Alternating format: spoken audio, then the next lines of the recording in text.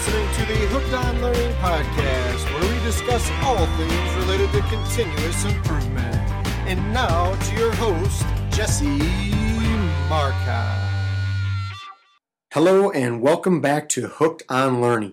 Today we are going to focus on one of the final bird strikes related to crew resource management, and that has to do with incident command or decision making. So we're going to jump right into this one with a case study. And this case study is an airplane crash in Taipei. So listen to the audio and just paint this picture in your head of what was going on here. And then I'll talk to you about the relationship, kind of that segue from our last module, from training to decision making, with past performance being a major predictor for future performance. So without further ado, here's that audio. Crew members on the crashed TransAsia flight shut off the plane's working engine. TransAsia flight GE235 crashed into Taipei's Jilong River earlier this year, killing 43 people on board. Reuters reports that the crew had shut off the working engine after the other lost power. The TransAsia Airways flight that crashed in Taiwan in early February was carrying 53 passengers and 5 crew members, including 3 pilots. An analysis of the flight's data records show that 37 seconds after the plane took off from Taipei's Songshan Airport, the aircraft's number 2 engine went idle. Cockpit voice and flight data recorders reveal that when the pilots in the cockpit were notified of the issue, they discussed shutting down the aircraft's number 1 engine rather than the problematic one. The powerless engine completely stopped just as the pilots shut down the working engine, causing the plane to stall and crash. Reuters reports that sources close to the investigation say that human error was probably behind the decision to shut off the wrong engine. So again, that theme of human error. The threat was the engine flaming out and losing power. Remember, they said engine number 2. The error was in the processing of that information, and the wrong decision was made, ironically, by the captain, the person who's supposed to be steering the ship. The one most in tune and in control of the situation is the one who broke the script and shut off the wrong engine, engine number 1, causing the plane to have 0 power during a critical flight time, which is takeoff. This plane then clipped the bridge, basically the freeway bridge, and fell into a river, killing several people. Now, the strange part about this is this pilot was in training the year prior, and he failed that training due to an inability to resolve engine flameout during takeoff. So what the heck? How was this allowed to happen after it happening in training so many times? And the reason why is because we don't always fall back to our training. We fall back to our habits. So training in general needs to be focused on developing habits. So one of the exercises I like to do to reinforce this is one that you've all done before, I'm sure. But if you feel like doing something right now and you have a paper and you have a pen or a pencil in front of you, you can redo this exercise. So I'm going to give you 17 seconds. 17 seconds to do something that you've done probably many times, albeit maybe with less stress, since the time you were in elementary school through your adulthood. And these are things that you should know and probably do know. And if you had 10 minutes or 20 minutes, you could probably figure this out, especially with a little bit of group work, or especially with some limited resources like a map. But sometimes too many resources, an atlas, if you will, provides too much information, and it's overwhelming to the senses. So what is the exercise? It's the state capital exercise. So I'm going to give you 17 seconds to write down every state capital in the United States of America. So here you go. Ready, set, go.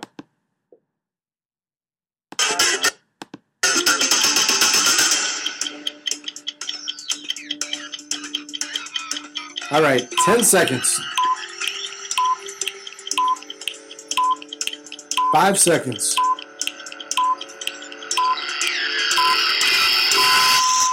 All right, everybody stop writing. Now that is 17 seconds. And hopefully everybody here got all 50 of those questions correct. Now if you didn't, Fortunately, nobody's life is on the line. But why 17 seconds, and why the state capitals? Well, state capitals do a good job of reinforcing our habits. So I'm willing to guess that everybody, especially if you've never done this exercise, that the first state capital you listed was probably the state capital in which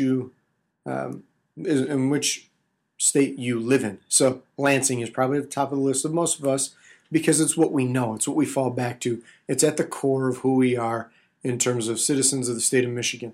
If it wasn't Michigan, there's probably some other reason that you put the other one first. Perhaps you just recently got back from vacation. Perhaps you have a child that lives out of state, or a family member that lives out of state, and that state is also at the forefront of what you do. So maybe that's what it is. But now, why 17 seconds? Well, 17 seconds can be a matter of life or death. In Black Sunday, FDNY really illustrated this in terms of the amount of time it took for 6 well-trained firefighters to jump out of what was essentially a 5th-story window in an apartment fire on January 23rd, 2005. So those 6 firefighters, unfortunately, some of them perished that day and then later in time afterward. But such a bad situation, and 17 seconds is important because that is what your turnout gear is rated to. In flashover conditions, you have 17 seconds to get the hell out of that building or risk second-degree burns globally until those burns become third-degree burns. So just something to be aware of and something to focus on for future situations to make sure that you have what it takes depending on the situation. And that's really what we're talking about when we talk about developing mastery, because there are so many skills we need to know in the fire service. And if we think about that same exercise, or the same situation, I should say, with Black Sunday, where you're forced to jump out of a window, whether it's 1 story or 6 stories, do you have what it takes? Have you connected those dots? Have window bails become more than just training to you? Is it a habit? Is it something that you mentally rehearse / borderline obsess over in terms of the nuances associated with a window hang or a window bail? Because training versus habit is a very powerful thing. And when we talk about building habits, it's that old adage of you don't train until you get it right. You train until you get it wrong. There are so many pitfalls associated with window bails, from not having properly stored equipment to just missing one little piece in that process. So one of the ways that we help facilitate this critical decision making during non-discretionary times is through the use of checklists. So checklists land airplanes, not because pilots don't know how to fly a plane, but because it's important that every piece along the way is checked off appropriately at the right time by the right people. If you don't know how to fly a plane, a checklist isn't going to get you through the situation. So in the fire service, we have our own checklists, and we should develop these checklists. The best example that we currently have is an initial radio report. It's a checklist. We check it off in order. If you don't know what an offensive fire is, sadly the checklist is not going to help you. But provided you have those technical skills that are needed based off of our positions and our careers in the fire service, then this checklist facilitates that for you. Follow-up reports. Again, if you don't know what a 360 is, a checklist isn't going to help you. At least our checklist isn't going to help you. Our checklists are designed to facilitate the information, the knowledge, the skills, the abilities that you already possess as a professional. Now, in aviation, they have a little bit more of a sophisticated checklist, and that's in the form of a quick reference handbook, or a QRH. So they take several situations, several threats, and they outline them in that QRH. So the pilot flying flies the plane, the pilot managing manages the plane. So this is all part of decision making, and all part of crew resource management, and all part of threat and error management. The threat and error management model allows for us to take threats and classify them as unexpected threats and expected threats. And this is straight from one of the flight manuals of one of the largest airlines in the world.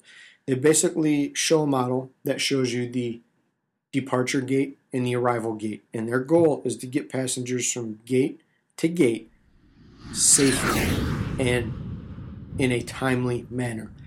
So they classify threats in two ways, unexpected and expected, and then they break up the flight into segments, especially those high-risk times. So the first high-risk time period of a flight is the time of climb. So that's your departure.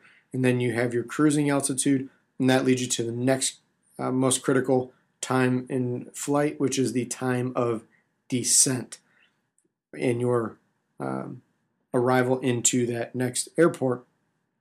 So basically, everything is predefined and pre-agreed upon with the flight crew. For example, at the beginning of the flight, there is a briefing. Very rarely do the same pilots fly with one another, more than a couple of times a year, which might be surprising to people. But during that time, as that aircraft is taxiing down the taxiway and making their way to the runway, they've already agreed on some key things. For example, if a threat emerges, i.e. a warning light or a warning buzzer, while they're speeding down the runway, they have a critical benchmark in terms of if they're below that speed, they will power the aircraft down and apply the brakes and will never take off. However, once they reach that speed or exceed that speed, they must take off. And then the pilot flying will fly the plane and the pilot monitoring will monitor the plane. Now, number one on every checklist or threatened air management model through this major airline, and this is a common theme in aviation, number one is fly the aircraft or fly the plane. So if you lose the ability to monitor the situation as a whole and do not take positive control of the aircraft or positive control of the incident, the plane will crash. It will fly itself into the ground or in the side of a mountain or into the ocean, whatever environment you're in. Nothing good will come from it.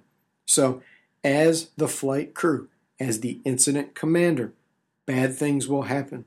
There will be unexpected and expected threats. The expectation we have is that you maintain positive control of the incident, i.e. you fly the plane. That's your job as an incident commander. Now, that allows you to focus on the aircraft, the incident as a whole, and allows the rest of our crew to be the pilots monitoring, for lack of better terms, and troubleshooting and diagnosing and carrying out all the other things that need to happen to gain control of that incident once more. And then in the aviation world, they split this into two different buckets. There's a bucket for threats that involve no time or no discretionary time, and that would be a fire situation, a smoke situation, some type of security breach, or medical emergency. And then everything else falls into another bucket, which is a bucket for situations that allow for discretionary time. And they use a model called TPC, time, plan, communicate. Versus for the no time bucket, it's just P and C, plan, communicate. And throughout all of this, the person who's flying the plane is responsible to aviate, navigate, and communicate that path with the rest of the crew. So that's a pretty important piece in terms of threat air management and not losing sight of the big picture. And, we've had tragedy strike close to home. And for another case study here with having a healthy respect for all things that involve aviation and the safety of the passengers, we're going to just touch on Flight 255 momentarily. I'm going to play the beginning of an episode on why planes crash as it relates to Flight 255, which departed Detroit Metro Airport. And here we go. Just listen up, and then we'll talk about this at the end. For investigators trying to solve a plane crash, the most important tool can be the black box. It records every detail in the cockpit. Look at this. Where's Charlie at? And tells investigators about vital conversations. Damn, it's starting to rain. Northwest 255, runway 3 center, clear for takeoff.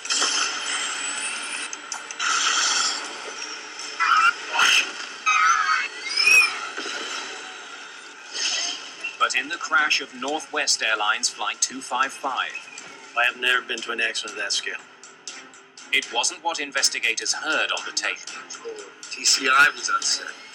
It was what they didn't hear It was checked. that would lead to an astonishing conclusion.